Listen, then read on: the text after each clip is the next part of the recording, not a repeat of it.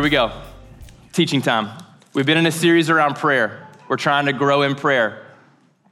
And I'll be honest, I've been feeling a little uncomfortable. Like, man, God, what do we need to talk about? Gosh, talking about prayer is sort of stupid because you've got to just pray to pray. That's how it really works, honestly. Talking is kind of second place to it. But just really wrestling. And I was talking with Gentry and Luke Lowe's, our teaching team, and just like, what do we need to talk about? I feel this like angst in me. I don't think in like a sinful way, but like in a holy way. Like, God, what do we need to talk about? There's something missing. And I want to introduce just kind of an umbrella term. Just give us a word to keep in our minds in the next several weeks. And it's this word transformation. This word really, it kind of has to be a part of our framework and understanding when we're thinking about prayer. This idea that we need to be transformed. That the miracle of God is that he loves us as we are. And then another miracle of God is he doesn't leave us as we are. He transforms us into the image of God, which is really remarkable, right? And so I want to read this passage out of 2 Corinthians. It says, but when one turns to the Lord, the veil is removed. Now, if you remember Gentry's teaching from a few weeks ago, we know that veil was guarding the Holy of Holies with cherubim woven into it, and it was this representation. You may not enter into God's presence. And when Christ died on the cross, the veil was torn. Really powerful moment there. You can now approach God. So anyone who turns to the Lord, the veil, separation from God, is completely removed.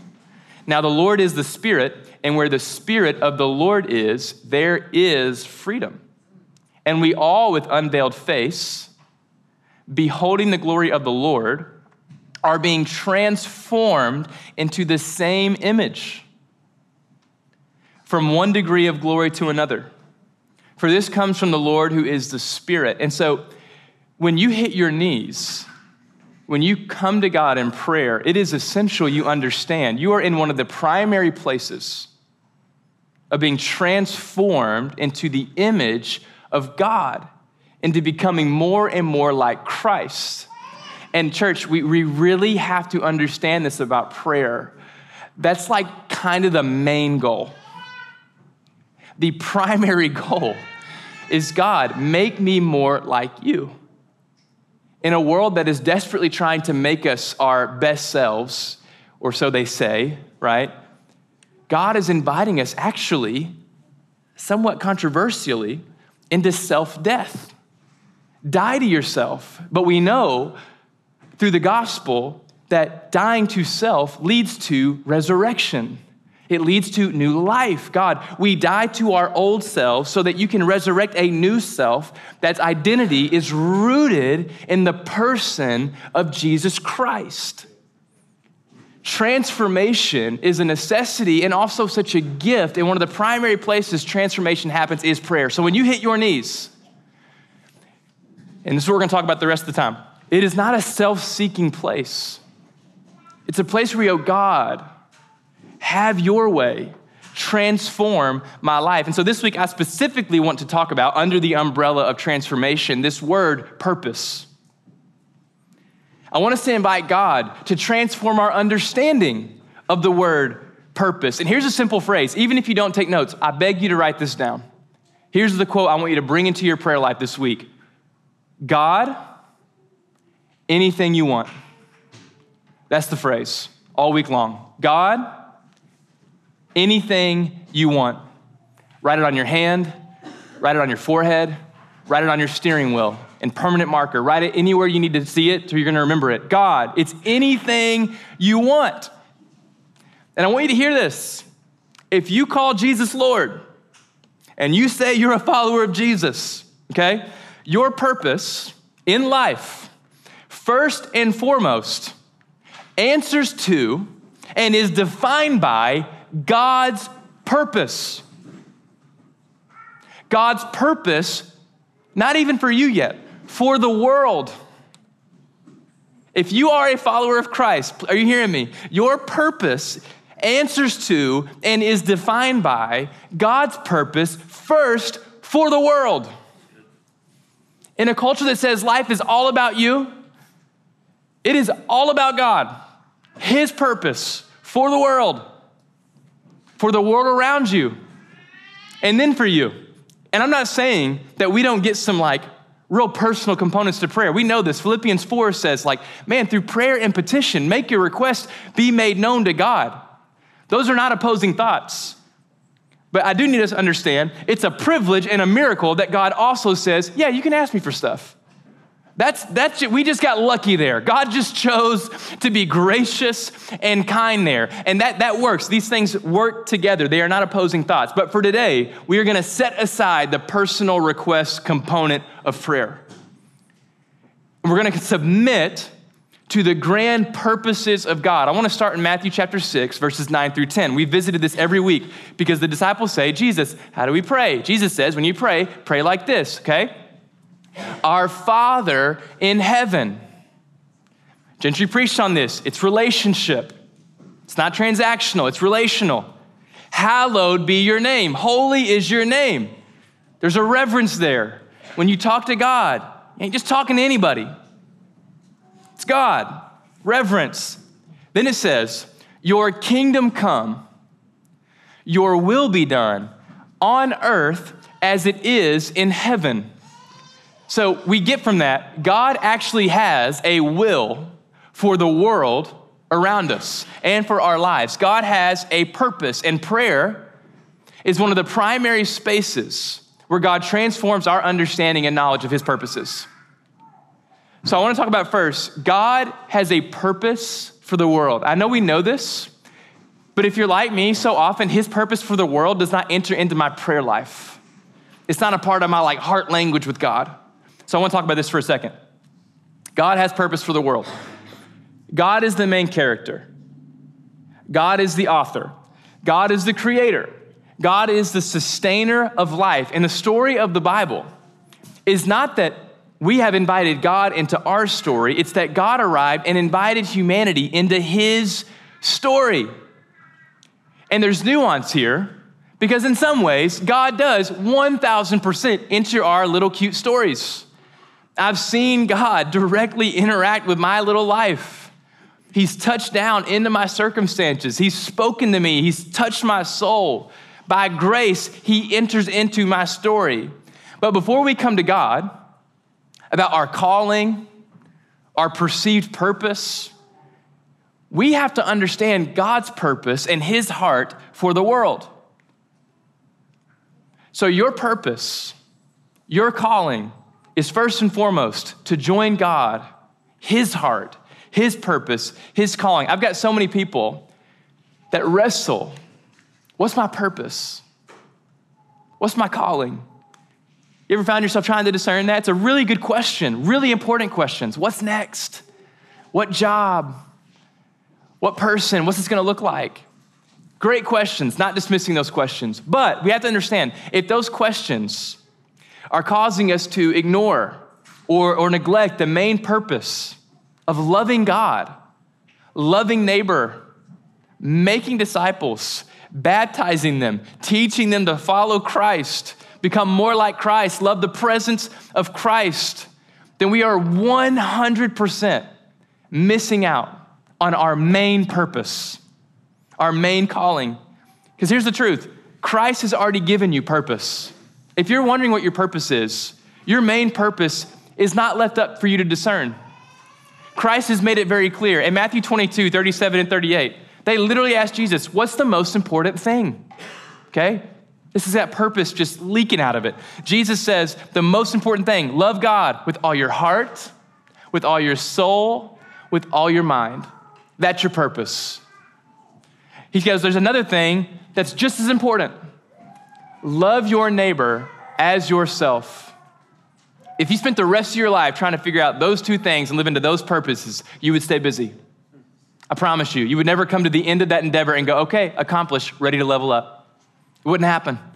Those will keep you busy. Number 3, Matthew 28, before he ascends to the heavens, go and make disciples of all nations, baptizing them. This is a command here.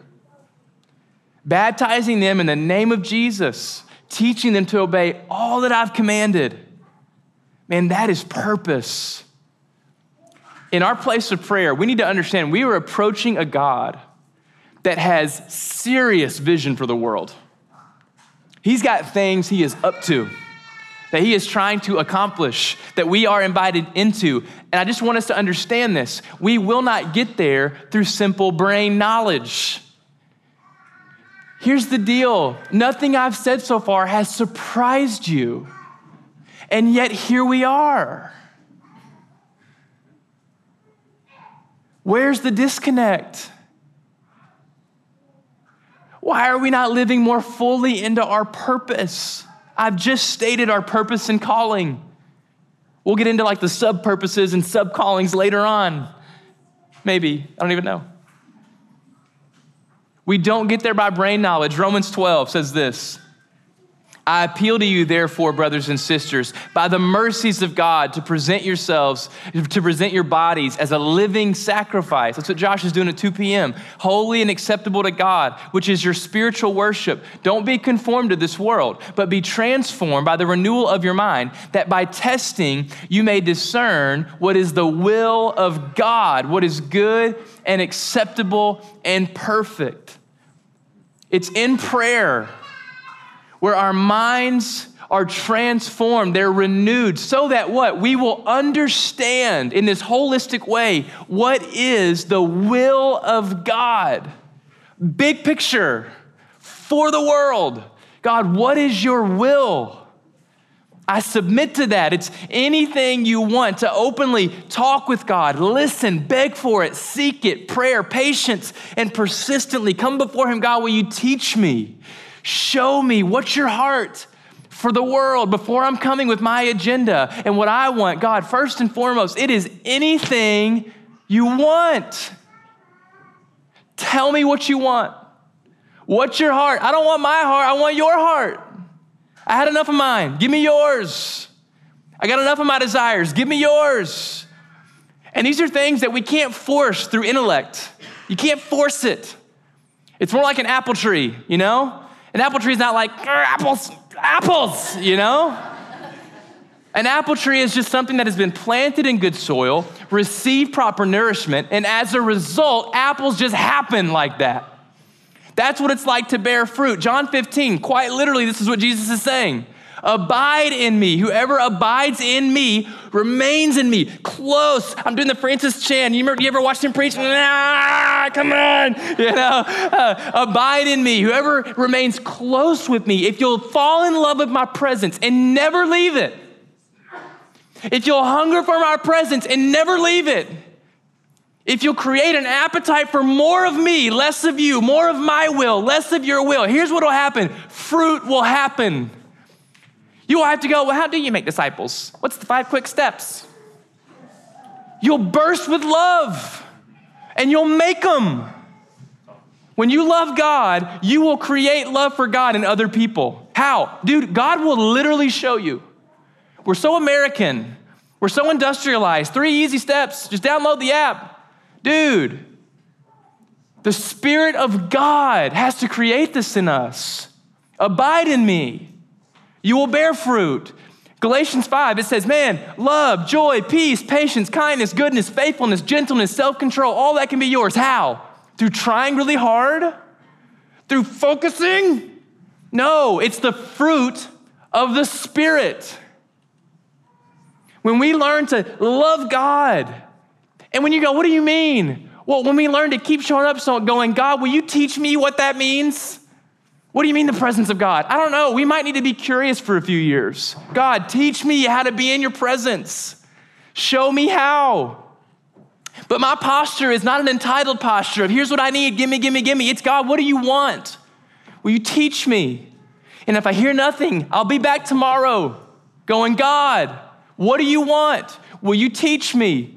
And if it's a year, next year I'll be back going, God, seriously, what do you want?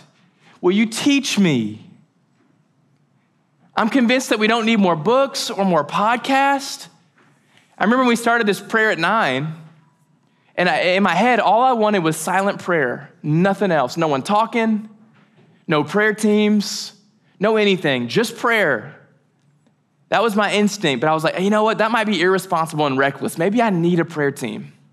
And so I went to talk to my friend, Jen Barnett.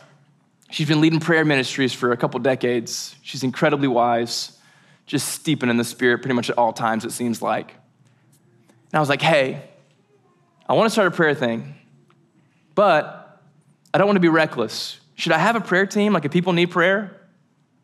And this woman who's been leading prayer gatherings for decades said, no. If you give someone any other option than talking to God by themselves, they'll take it every time. Even if it's something as beautiful and virtuous and good and holy as a prayer team. Ain't nothing wrong with a prayer team. That's great. Can you pray for me? Yes. A good thing just happened. We all agree. But man, when she said that, I was like, thank you, Holy Spirit. I think you were guiding us. You need to know this about yourself. There's 1,000 things you'll do before you will sit alone with God. There just is. And some of you are already doing this so well, so that, we're speaking broad terms. But we've got this instinct. There's something unsettling about sitting still. Holy God, I'm in your presence, and that's enough. And I'm going to chill right here. And I'm bringing all my angst and all my how does this work, and I'm just going to fight through all this uncomfortability. Discomfort would be the right word there. I'm going to sit through all this discomfort, all this, and I'm just going to choose to breathe deep and let you teach me over time. This comes through prayer. Matthew 6 says this, and it's the sweetest thing. When you pray, pray in secret. Don't pray for anybody else. No ulterior motives, no audience. You pray in secret. Why?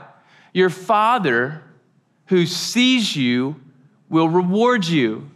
I really believe that promise. I don't know how it works. I don't know the timing of it. But church, I believe this. If we will come to God in prayer in the private places, let me tell you something. You never have to tell a soul how your prayer life is going. Now, if you want to, that might help, then do it. But you don't ever have to tell people how your prayer life is going. You don't have to give off the perception that your prayer life is awesome so everyone's like, okay, good, he's a good Christian, we're doing good. Jesus says, no, when you pray, man, there's secrets of heaven just waiting for you. You don't got to tell a soul. It is just for you and your heavenly Father. When you pray in secret, you can trust this. Your God will see you and he will reward you. I don't fully understand what rewards means. I know that for the rest of that chapter, he speaks against earthly riches. So I tend to believe those rewards are soul level rewards. The things we are the most thirsty for, God will provide in that inner closet of prayer. I believe rewards from your heavenly Father, tailor-made for your specific soul, are waiting for you in prayer, especially when you come with the heart of anything you want. I want to focus in on two aspects of purpose-driven prayer. In this anything you want posture. Big picture. When we pray, when you hit your knees this week, I want you to have open hands.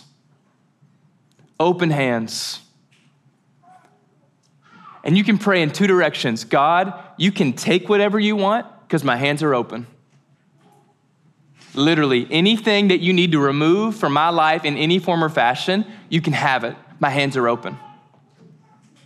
And also, God, anything you want to give to my life, anything you want to tell me, to instruct me in, to add to my life, God, you can give it. That's what open hands means. I'm coming open-handed, God. You take whatever you want, you give whatever you want. It is anything you want. Full stop. We pray open-handedly. So first, take whatever you want. Man, I was driving to the Ruby today. I was like, God, will you just help me? What do we need, God? And I feel like he gave me this simple phrase. If Jesus did not hold on to heaven, what am I holding on to? He reminded me of that verse. Jesus did not consider equality with God something to be grasped. Living in perfection, all of creation worshiping his name. And when me and you were on the line, he left it all to take the form of a human, a servant, even death on a cross so that we could know God. Jesus didn't even hold on to heaven. What are you holding on to? Some of us are just a surrender away from just flourishing in our walk with God. But it takes this posture. Anything you want. That Romans 12 passage, present your bodies as a living sacrifice, holy and acceptable to God. Coming before the Lord, God, I want to be holy. I want to be an acceptable sacrifice before you. Father, is there anything in my life that is a stumbling block, that is literally an obstacle, that is a wall in the way of becoming more like you, Christ? You can have it. No ifs, ands, or buts. You can have it all. Is there selfishness? God, show me. I'm reminded of that proverb. It's like, a wise man loves correction. A foolish man hates rebuke and is stupid. It says that. It calls you stupid. If you're the one going, no, please, don't take it away. Don't correct me. Don't lead me to maturity. Don't make me more like you, Jesus. Let me hold on to all my selfish motives and have you. The Bible literally says, hey, love you. You're being kind of stupid. You're getting in your own way. I'm reminded of the psalmist David going, search me. Hey, seriously, I give you full permission. Search me. I know that anything you find and want to remove from me is not a threat. It's liberation. Where the Spirit of the Lord is, there is freedom. So God, anything you want to remove, you can have it, because whatever you want to remove is for your glory and somehow, some way, my good. I also win. Why? That's amazing. Take it, my idolatry, my distractions, my immature habits, if it's deep, dark sin, or I'm just wasting too much time on things that are not profitable to my soul. God, show me. Is there anything in my life making it harder to hear you, love you? Will you show me? I open up my heart before you. And even as I'm saying it, my heart is closed, so I'm going to say it until my heart slowly starts to open. Seriously, God, anything you want. And this includes desires that aren't even sinful, but they're taking a little too much precedent. We're so nervous about next steps and what the future is and our jobs and our spouses. Is that my husband? Is that my wife? Please let me know. Open the door. Like, I don't even know if he works like that. And we're thinking about it. And it's not even bad prayers. It's good prayers, but we're thinking about them so much we're getting in the way. God, anything you want, try this prayer out. Even if you don't want to take it, you can have it. Even if you don't want to take it, Lord, just to be clear, I don't feel you telling me to sell my house, but if you did, I would. I don't think you're telling me to go leave Nashville and plant a church in Chicago, but if you did, I would. Guys, practice these prayers before the Lord. God, nothing is off the table. And why would it be? Heaven wasn't even on the table for you, Jesus. You left it all. I will leave it all. Not that you're telling me to, but if you did, I cannot express to you enough how important that dialogue is in your prayer life. You need to hear yourself telling God he can have whatever he wants. He can take whatever he wants. It will draw you so much closer to your Heavenly Father. I really believe he is so much more prone to draw near in tangible ways to a heart that goes, I don't have an agenda right now. I'm not bringing closed hands to you right now, shaking my fist. It's anything you want to take. Also, anything you want to add. God, if there's anything you want to add to my life, guys, I don't know if you know this, God wants to add so much to your life that you will love. Some of you guys in here are artists, you're creatives, and for your music or for your whatever kind of art you're doing, you go to your little creative space and you get really open-minded. It's like, where am I feeling led? What's the direction? What's moving me? Bring that into your prayer life. When's the last time you sat before God and went, God, I'm a blank slate. What do you want to talk about? I'm not coming in with any assumptions. Let's just chat. You're going to feel weird because you're talking to the air. You know, you're just like, I'm a crazy person. No, God is literally there and will answer this prayer. I'm telling you, some of my favorite moments have been when I just sit in the presence of God and go, I don't know. What do you think? Let's just sit here. What do you want to talk about? What do you want to pray about? I'm down. Is there something you want to tell me about my identity? Let's do it. You want to teach me about you? Let's do it. Scripture? Let's do it. You want me to pray for somebody? Let's do that. You want me just to get lost thinking about how great you are? I'll do that. Let's do it. I had this thought. Our phones are incredible because These little squares are places of infinity, infinite possibility. I can sit on my couch and without moving a muscle, can learn how to build a rocket ship. I can learn how giraffes fight each other with their necks. You ever seen one of those videos? It's crazy. I can watch a funny TikTok, a little dance, try to learn it myself. I haven't learned it myself. I've tried to learn it myself. Anything can happen on that phone. Think about all that you get done on your little phone. It is a place of infinite possibility. And this is going to be a corny transition, but bear with me here. That's your prayer life. Heaven is a Pandora's box. I'm telling you. And we don't know this yet because we're not practiced enough in prayer. But the more you pray with an open heart, God, anything you want to add, anything you want to speak, I'm not even going to assume I know what it is. I'm just going to sit with the posture of anything you want to say, I'm listening. I believe that God wants to blow your mind with ideas. I believe he wants to give you a heart that loves people, that thinks about people, that gives you supernatural words for others, supernatural words for yourself. Supernatural understanding about who he is and his character. But it only happens if we sit still long enough in that posture of God, it's anything you want. Teach me. Some of us here, you have been ready for several years to make disciples. And not a thing's happening. God, will you teach me to make disciples? Just teach me. And I'm not living in condemnation. If I go 6 years without making one, that's fine. But just teach me. I'm going to be your student. Will you help me do this? You literally commanded it. Teach me how to do this. I almost want to just stop and interview every last one of you. Go, hey, how's this making you feel? Does this feel possible? Am I making sense to you? Is this making sense? There's so much more for the taking. I get this phrase in my head. This phrase, break the algorithm, is just locked and loaded in my head. We got to break the algorithm, dude. We wake up and we're just like, oh, there's the calendar. Here's today. Okay, here we go. You ever seen the Lego movie?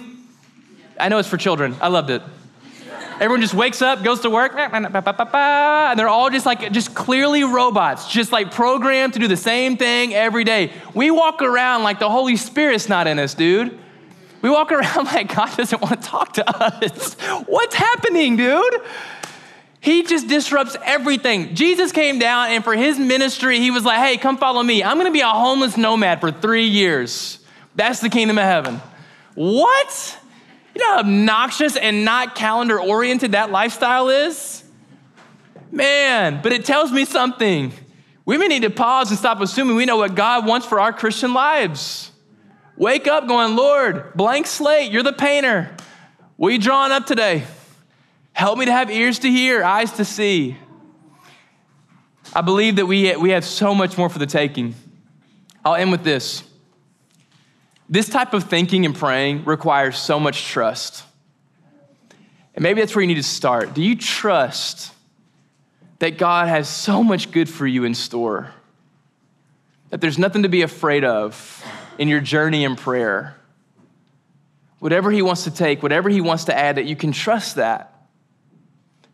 Do you trust that as you slowly approach his throne more and more and more, that he'll teach you more about what prayer even is? That even if today prayer doesn't make sense to you at all, that one day maybe it will. Because the Holy Spirit will not leave your prayers unanswered. Your prayers for more of God will be answered. I really believe that. Romans 8:28, we know that for those who love God, all things work together for good. They work together for our good. We can trust his character. You think about Paul in chains singing hymns. That's the fruit of a man that trusted God. Go read the book of Ephesians. Gaze at its beauty. That was written by a man in prison. He trusted the Lord. And so this week, simple action step. When you hit your knees, when you pray, practice this prayer. Hey, God, before I continue, first things first, it's anything you want. God, is there anything you want to say, to tell me, to teach me, to take from me, to give to me? Like, God, is there anything you want? And so for communion this morning, I literally just want our church to collectively practice this. And I'm going to invite you to individually pray this prayer. God, is there anything you want? And look, I really believe that our prayers are not measured by eloquence of speech, by time limits, but simply by the genuine nature of our heart. And so my only invitation for you this morning, whether for 3 seconds or for 3 hours, is to genuinely, from your heart, say, God, seriously, anything you want, I'm open.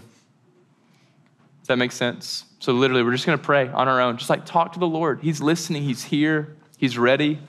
So I invite you just to talk to God. If there's anything stirring in your heart that you heard this morning, bring it to him.